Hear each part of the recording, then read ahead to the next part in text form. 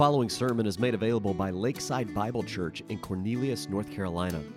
For more information about our church or to find more recorded sermons, please visit us online at lakesidebible.church. We'd also love to connect with you on social media. You can find us by searching Lakeside Bible NC on Facebook and Instagram. For specific questions about the Bible or our church, please email us at info@lakesidebible.church. Well, I want to invite you to take your Bibles and turn with me to Habakkuk chapter 2. Habakkuk chapter 2 is where we continue in our study today. We're going to cover the entire chapter with the exception of the first verse. So we'll begin reading at verse 2 and go all the way down to verse 20. But we're going to spend most of our time on verses 2, 3, and 4. That's really where the meat of this particular passage is found. Verses 5 through 20 is what is called a taunt song. We're going to talk about that a little bit when we get to it.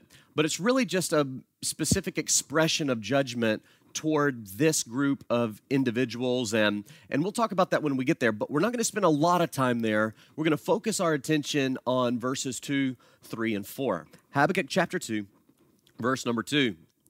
And the Lord answered me and said, "Write the vision and make it plain upon tables, that he may run that readeth it.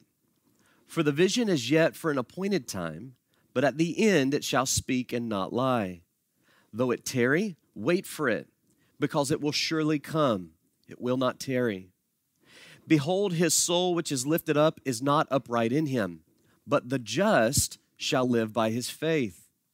Yea, also, because he transgresseth by wine, he is a proud man, neither keepeth at home, who enlargeth his desire as hell, and is as death, and cannot be satisfied, but gathereth unto him all nations, and heapeth unto him all people. Shall not all these take up a parable against him, and a taunting proverb against him, and say, Woe to him that increaseth that which is not his? How long? And to him that ladeth himself with thick clay. Shall they not rise up suddenly that shall bite thee, and awake that shall vex thee, and thou shalt be for booties unto them? Because thou hast spoiled many nations, all the remnant of the people shall spoil thee, because of men's blood, and for the violence of the land, of the city, and of all that dwell therein. Woe to him that coveteth an evil covetousness, to his house, that he may set his nest on high, that he may be delivered from the power of evil. Thou hast consulted shame to thy house by cutting off many people, and hast sinned against thy soul. For the stone shall cry out of the wall, and the beam out of the timber shall answer it. Woe to him that buildeth a town with blood, and establisheth a city by iniquity. Behold, it is not of the Lord of hosts that the people shall labor in the very fire, and the people shall weary themselves for very vanity. For the earth shall be filled with the knowledge of the glory of the Lord, as the waters cover the sea.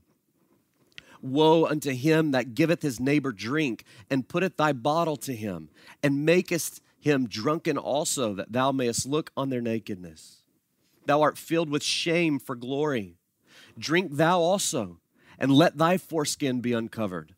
The cup of the Lord's right hand shall be turned unto thee, and shameful spewing shall be on thy glory.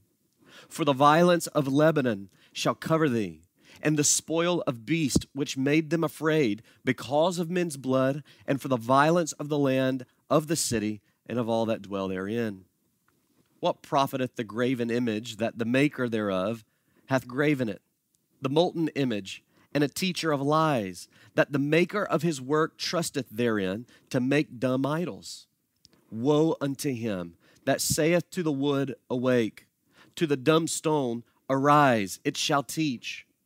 Behold, it is laid over with gold and silver, and there is no breath at all in the midst of it. But the Lord is in his holy temple. Let all the earth keep silence before him. The first 4 weeks of our study of Habakkuk only covered 18 verses, and there has been so much to learn in the dialogue between God and his prophet. But the passage we study today is the crucial text of the entire book. Everything that's been written for us thus far exists to serve the purpose of this message from God. After learning that God was raising up the Chaldean Empire as his instrument of judgment, Habakkuk had difficulty understanding how the actions of God seemed to be inconsistent with the character of God. With a spirit of worship, humility, and submission, he issued his question to God and patiently waited for a reply. Now, the general confusion of Habakkuk's question, which is found in verse 13 of chapter 1, is what God addresses in his response. In fact, let's read that verse together. Look with me at chapter 1 and verse 13. Habakkuk says, as a part of this question for God, "Thou art of purer eyes than to behold evil, and cannot look on iniquity. Why then do you look upon them that deal treacherously, and hold your tongue when the wicked devours the man that is more righteous than he?" We find that, as we discovered last week, this same question plagued Asaph as he wrote in Psalm 73. He said, "Behold, these are the ungodly who prosper in the world, they increase in riches." It's a common question throughout the scriptures. Job asked the same question in Job chapter 21. David asked this question in some of his Psalms. And it all boils down to, how can you as a holy God not do something about the sin that we see? How is it that the wicked around us seems to be exalted? How is it that the sinful around us seems to prosper while your own people are in despair? And though not given in the way that we would usually hope, God's answer as we study this book and as we study Psalm 73 and as we study the book of Job, God's answer brings great resolution and peace to the hearts of these men. But it is here that we must take time to recognize the way in which God chooses to answer our questions. When we bring our confusion to the Lord in prayer, we're typically seeking for him to issue an explanation of his behavior. It's like an itch that cannot be scratched until every single facet of our perplexity is explained. For some Christians, this process actually ends up revealing a very sinful attitude and spirit to the Lord that shows a lack of trust in God. Rather than assuming God's perfection and righteousness when they bring their question to God, they actually bring their question demanding that God prove that he is righteous and that he is perfect and that he is good. And there's a clear distinction. The same question can be asked, but the attitude behind it can determine whether or not a person's heart is right with the Lord in a right perspective of God's character, or whether it actually reveals a severe lack of faith. Whenever we bring our questions to the Lord, we're to come to him with the assumption that God is right and that he is perfect. But many times when we come to him, we're not coming with that understanding, simply seeking an answer. We're coming demanding that God prove to us that he's right before we actually trust him. A question that should come from a spirit of faith and submission in reality for many people is in a spirit of judgment. Now, I've thought a little bit about this. What gives us this tendency? And I do think that perhaps our democratic culture of Western civilization plays a role in our sinful spirits toward God. Let me explain. We are accustomed to exercising the power of our individual vote to put people that we determined are worthy of it in positions of leadership and authority over us. And if we're unsatisfied with the way a particular leader has led, we exercise that same power and right to vote to remove them from office and put somebody else there in their place. We become the judges of whether or not a person is performing adequately. And in this sense, we submit to authority only as long as that authority submits to us. We will submit to their position and their leadership only as long as they lead based on what we have demanded that they do. And for this reason, we refer to these people as public servants. And I think because we're accustomed to this relationship between submission and authority, we often come to our relationship with God in the same way. But we have not chosen God. He has chosen us. We have not voted him into office. He is the God of creation. We are not his judge. He is our God. He is not our servant. We are to serve him. He is righteous, not us. He owes us nothing. He owes us no explanation for why he works in the way that he does. And any revelation that we have of him and his work only comes by his own love and grace. So we are not to come to the Lord and judge his actions in the way that we would judge the human actions of a human leader. We come to the Lord rather in submission to him as God. And when we bring our perplexity, it's not to judge him and demand that he prove to us that he's right. It's we're to come to him with the assumption that he is God and he is right and he is perfect, and seeking to understand, not to accuse. So, because of this relationship with him being God and us being his servant, God does not offer explanations. He does not answer our questions in the way that we expect. When it comes to our perplexities, God deals in promises, not explanations. Let me say it again. When it comes to our perplexities and our questions and our confusions and the prayers that we pray, God does not answer us on the basis of an explanation. He answers us with a promise, with a covenant. He is infinitely more concerned about our faith than he is about our complete understanding. His desire is that we trust him, even when we don't understand how and why he's working. And this is the pattern of God's dealing all throughout the scriptures. Think about God's relationship to Abraham. God comes to him and says, I'm going to make a great nation, and your seed is going to bless all other nations. And Abraham says to God in Genesis 18, how can I have a son who am so old? And Sarah is well beyond childbearing years. And what did God say? He didn't give him an explanation that explained the physiology of how he was going to make it work and how it was going to come to be. God didn't do anything like that. What did God say? Genesis 18, he says, is anything too hard for God? Abraham brings his question to the Lord. He's seeking for an explanation. God doesn't provide an explanation. He provides a promise. Is anything too hard for God? In other words, God looks at Abraham and he says, believe me, Abraham. You don't have to understand. Just trust me. Think about Moses when God came to him and spoke through the burning bush, and he told him that he wanted him to go and speak to Pharaoh and deliver the people of Israel from Egypt. Moses argued with God, and there came a point in the conversation where he said, how can I, a man with a speech impediment, I'm not eloquent at all, how can I go and stand and speak before such a ruler? And God didn't give any explanation about how he was going to bring Aaron in on the equation and how he was going to use these signs through the staff and how he was going to allow Moses to speak in a particular way. He didn't give any of that. What did he say to Moses?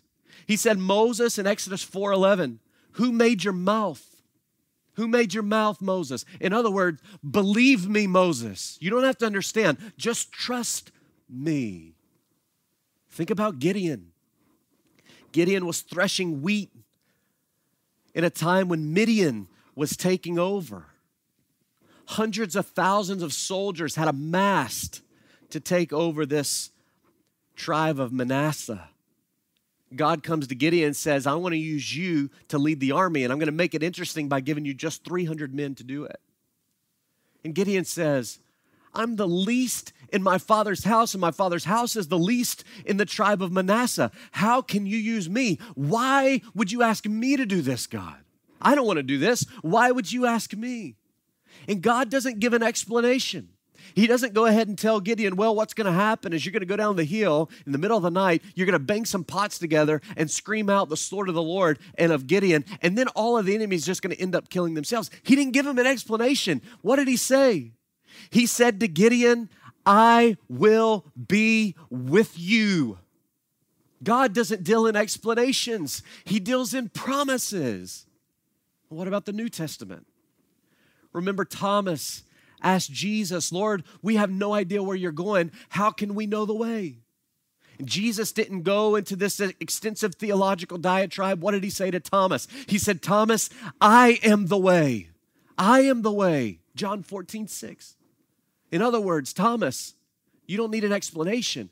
Just trust me.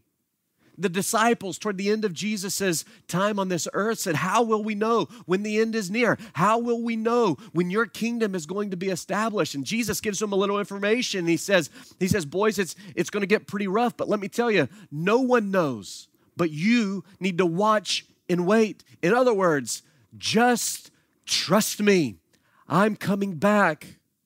God doesn't deal in explanations. He deals in promises. He is far less concerned with our understanding than he is with our faith in who he is and what he has promised. He's created us with the ability of logic for a reason, but our capacity of understanding is limited by God on purpose. Why? Because he's far more concerned that we trust him without understanding than that we trust him because of understanding. Instead of providing explanations, he graces us with his wonderful promises. And that's exactly what he's doing here for Habakkuk. Rather than provide a lengthy explanation that connects all the dots and provides an explanation for why he's doing it this way and not another way, God simply reminds Habakkuk about this eternal covenant that he has made with his people. And he instructs him to share it urgently and immediately to every generation. And I want to examine this promise with you today. 3 quick things that we'll say about this covenant. The first one is we see the significance of the promise. The significance of the promise. Look with me again at verse 2. And the Lord answered me and said, write the vision and make it plain on tables, that he may run that reads it. Now, when we see Habakkuk in verse 1, it's clear that he was anticipating God's reply to come with a measure of rebuke. He seems to have thought that there existed somewhat of an audacity in the question that he had just asked at the end of chapter 1. And he expected God to respond strongly. But that's not how God responds at all. Consistent with God's nature of love, he actually responds to Habakkuk very gently. And it shows and proves once again God's great love for those that love and follow him. The fact that God answered at all reminds us of his love and care for us, which is exactly why Peter writes in the New Testament that we are to cast all of our care upon him. Why? Because he cares for us. God is sympathetic to our cries. He wants to hear them. And he doesn't respond with rebuke. In fact, even in the moments that he rebukes his disciples, Jesus in the New Testament, his rebuke is always with tenderness and with gentleness and with love, despite its firm truth. God deals with us in that way. It's an example of his love, and he deals in that way with Habakkuk. And the significance of this particular promise and this particular response is seen in the manner in which God instructed Habakkuk to record his message. He told him to write it upon a tablet of stone. Look with me again at verse 2. Write the vision, make it plain on tables. That's just a reference to a stone tablet. There are only a few occasions in the Bible where God actually makes this command for his message to be recorded in this way. Most notably, we see this coming in the 10 Commandments. As Moses went up on Mount Sinai and God delivered his law to Moses there, he instructed, and he actually did it by his own hand, for the law to be written on stone tablets. And this was significant. It's a simple gesture, but there's two reasons that the way in which God instructed Habakkuk to record this message is significant to us, and it shows the significance. The first way is this: it shows that this is an eternal promise. The promise God is having Habakkuk write is an eternal one. Now, the use of stone reveals that this answer was not meant to serve the people temporarily. It's an eternal covenant that would echo throughout every generation. The message that God was sending through Habakkuk was not applicable to his experience with the Chaldeans alone. The prophecy finds its fulfillment in every generation before and after Habakkuk. As Robertson says, the specific instructions to inscribe the vision and make it plain on the tablets underscore its significance not only for the crucial hour in which Habakkuk lived, but also for the generations to come. Now, culturally speaking, any new covenant made between people in Habakkuk's day was recorded first on stone, and it represented permanency.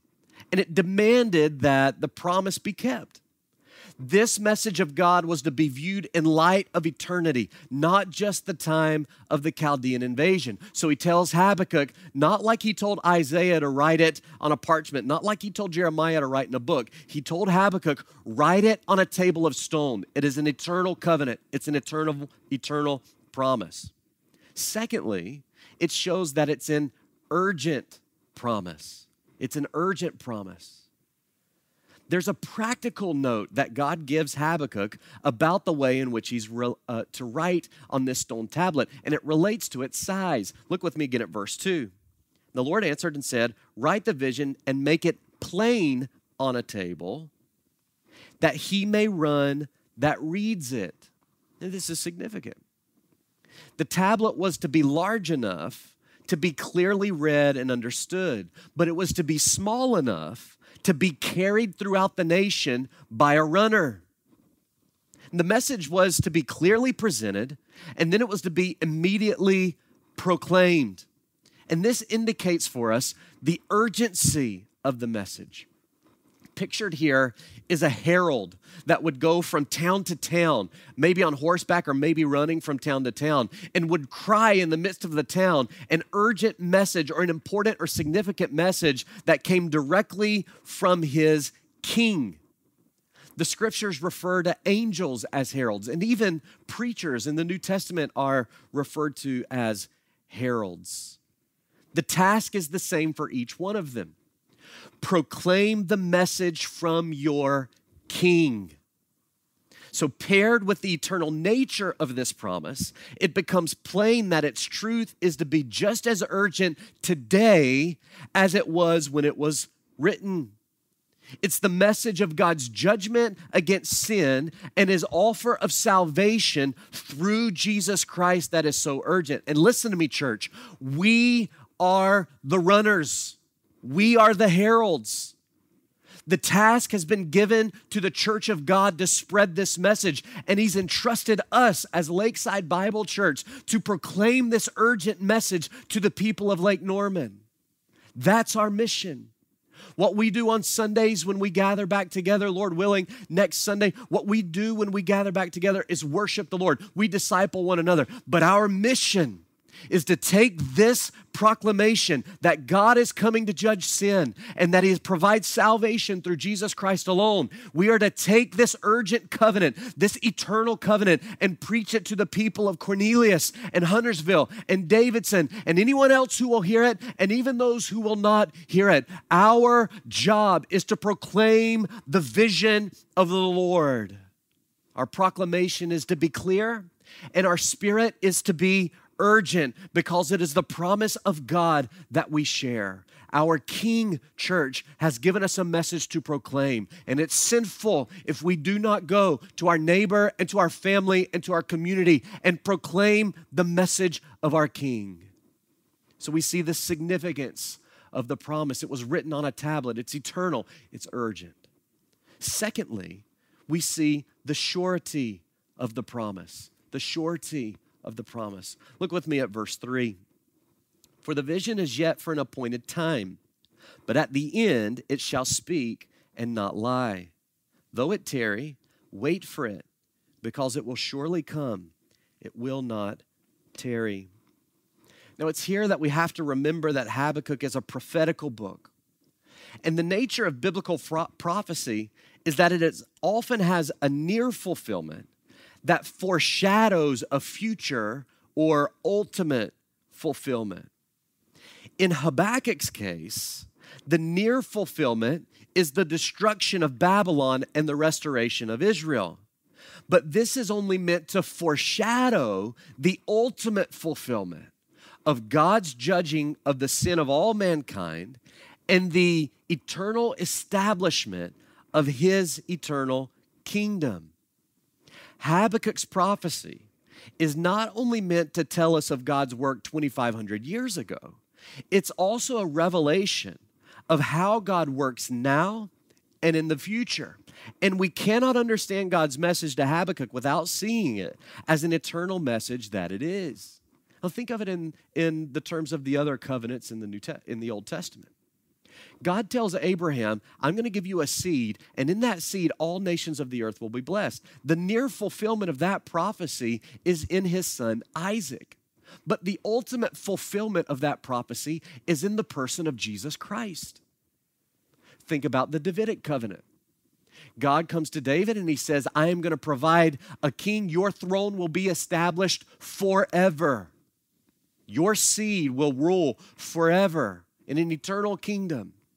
The near fulfillment of that is in his son Solomon. But the ultimate fulfillment of that is in the person of Jesus Christ, not only in his first coming, but ultimately in his second coming when he establishes his kingdom. So when we look at biblical prophecy, we see God delivers a message. He uses a near fulfillment that foreshadows the ultimate or future fulfillment of his great work. And we must remember then that prophecy is not fortune telling. This is not the guesswork of a man. This is the true message from the mouth of God who cannot lie. Therefore, what we have in Habakkuk's vision is a message of certainty. It is sure to come about. Verse 3 assumes that many people will doubt the validity of the message because of what they will perceive as a delay. But since it doesn't happen immediately, they doubt that it will happen at all.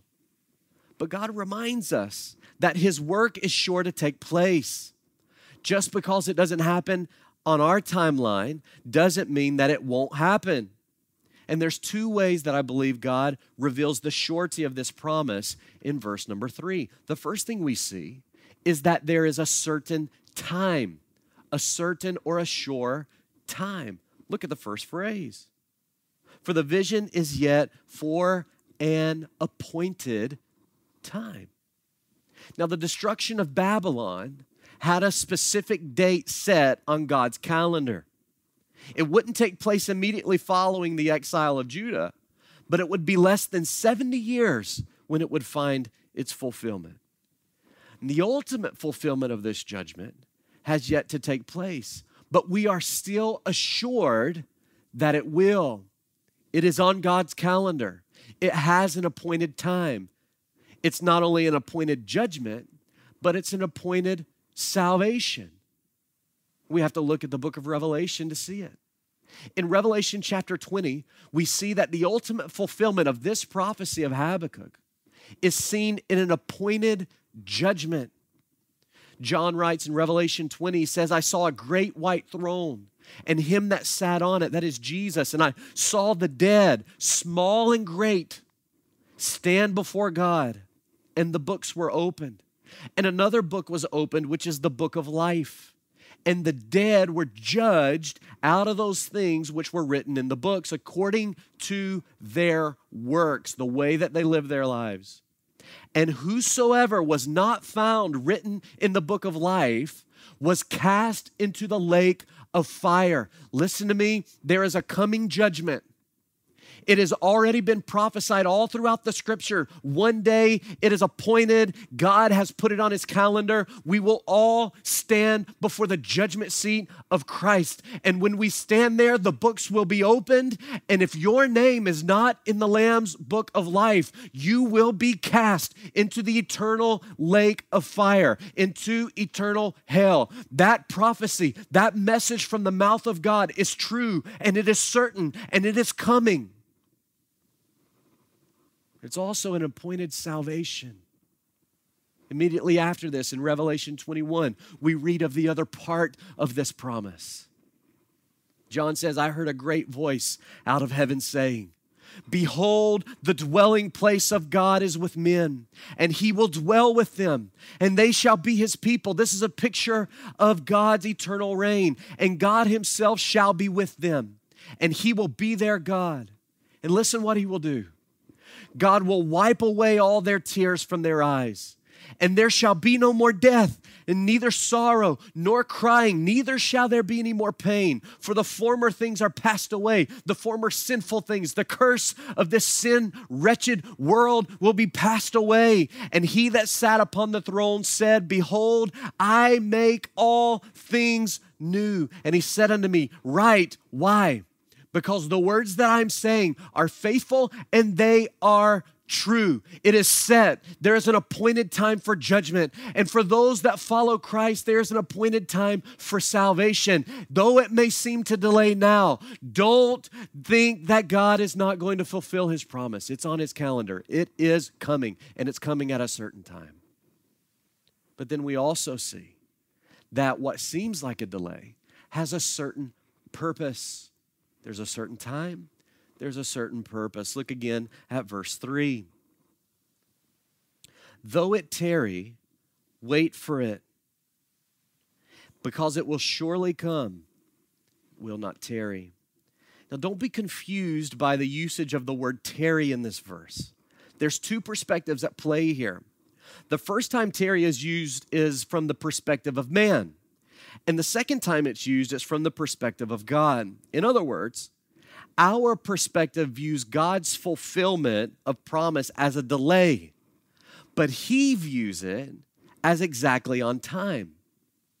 His work may seem delayed for us, but it's working exactly as he has divinely determined. He doesn't work on our timeline. He's not bound by time in the way that we are bound by time. He has set its appointed time. And what may seem like a delay to us is right on time from his perspective. But that brings up the question. If God is so intent on judging sin and establishing his kingdom, why would he delay at all? What's the purpose in all these years that have passed? And the early church in the New Testament faced this same question. They believed that Jesus Christ's second coming was very near, but because life still continued on without Jesus returning, many people began to doubt whether or not it was actually true. So Peter writes about it. In fact, you may want to turn in your Bibles to follow along with me. 2 Peter chapter 3. Peter addresses it first in verse 2. That ye may be mindful of the words which were spoken before by the holy prophets, including Habakkuk, and of the commandment of the apostles of our Lord and Savior, knowing this first, that there shall come in the last days scoffers walking after their own lusts, saying, where is the promise of his coming?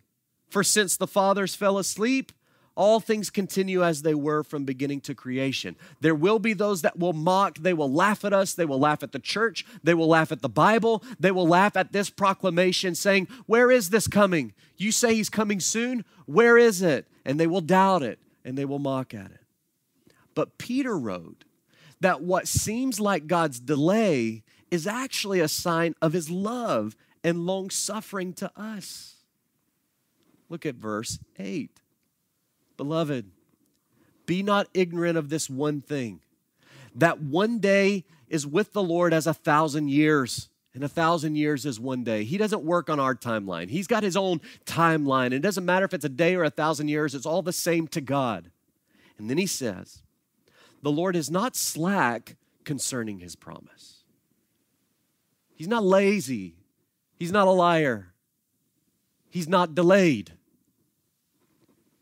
What it is that he is long-suffering to us, not willing that any should perish, but that all should come to repentance. God's love is seen here.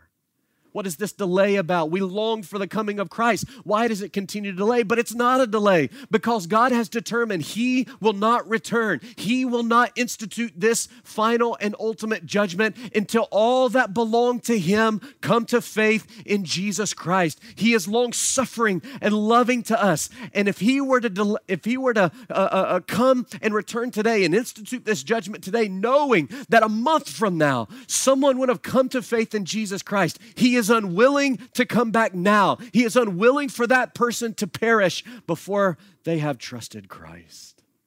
What love and patience and long-suffering that is for us. That's the answer to God's delay. It's not a delay at all. It's love. And then Peter reminds them again of the certainty of Christ coming.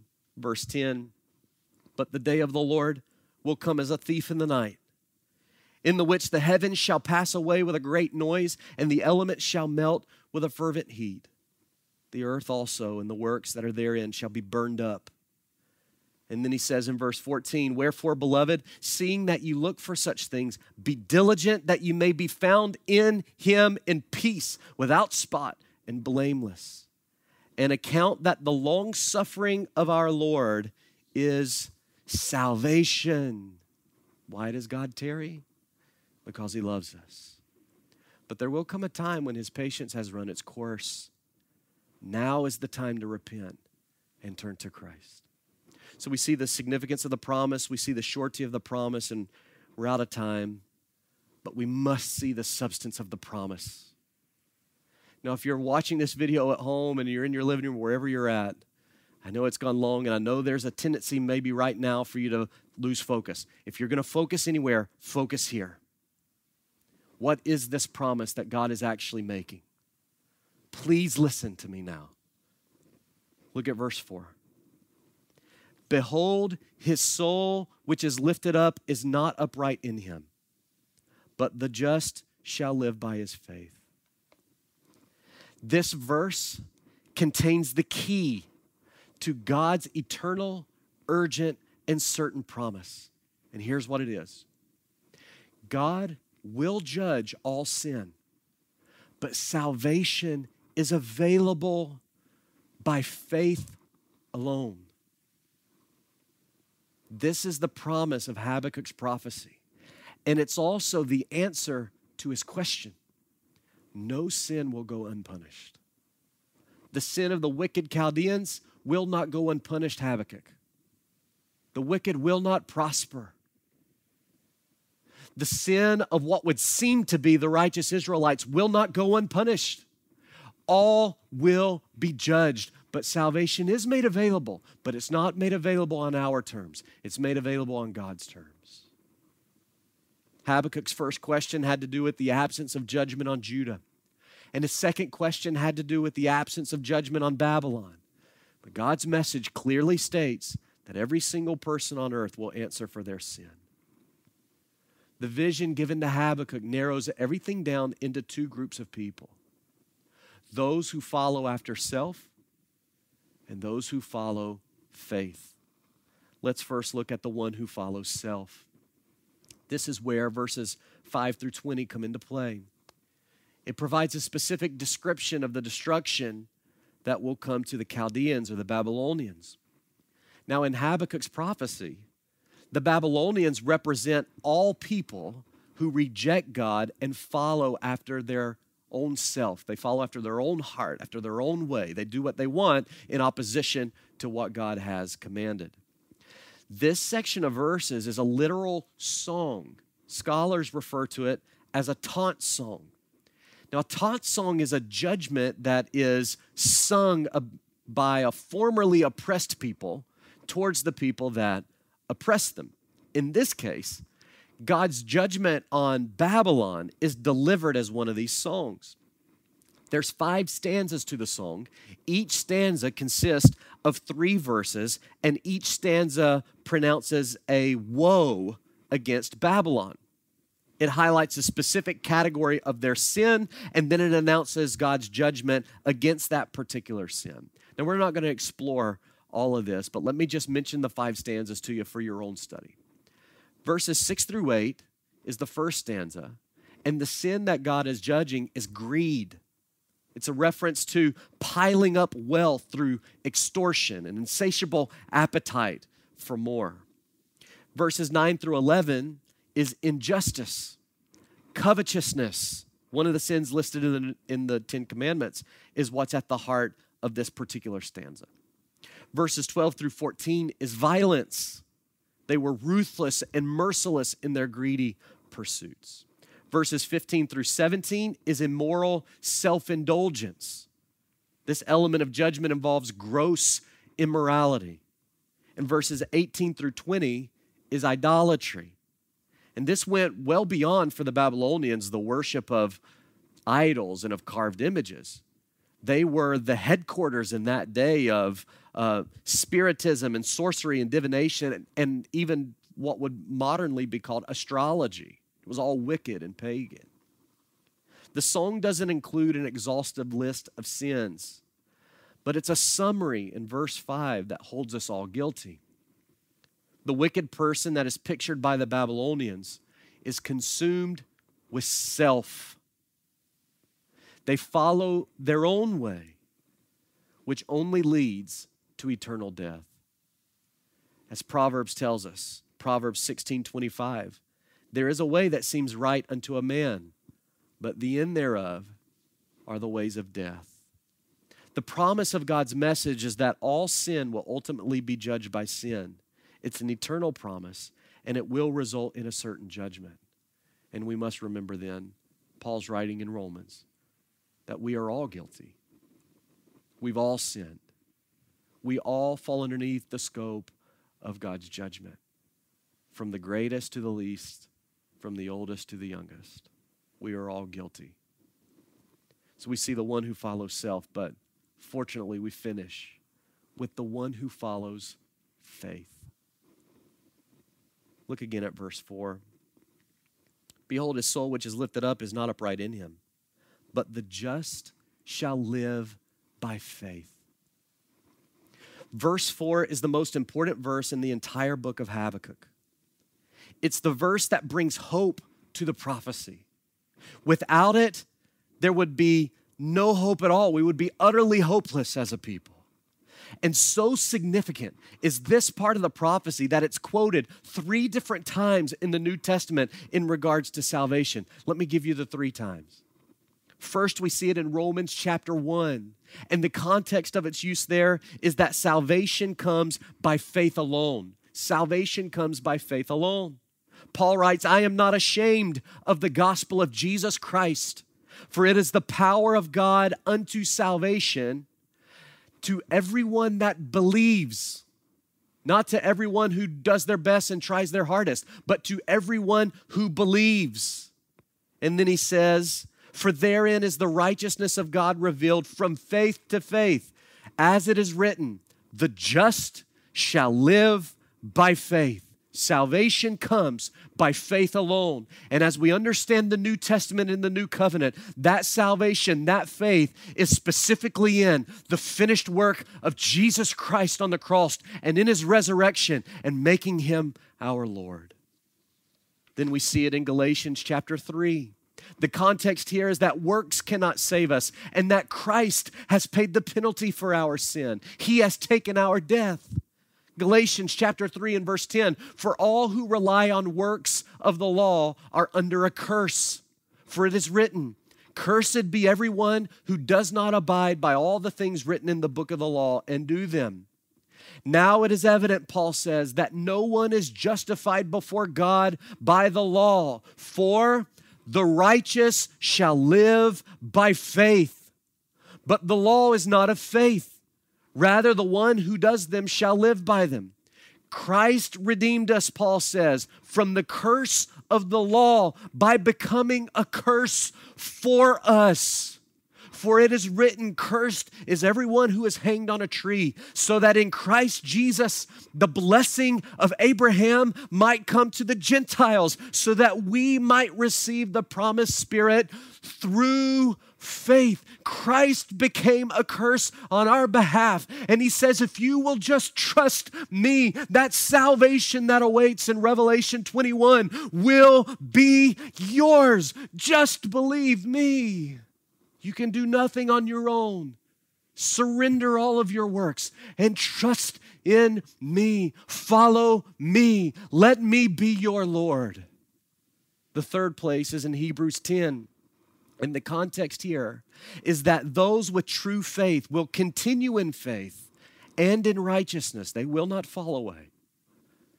Verse 35, cast not away therefore your confidence, which hath great recompense of reward. For ye have need of patience, that after you have done the will of God, you might receive the promise.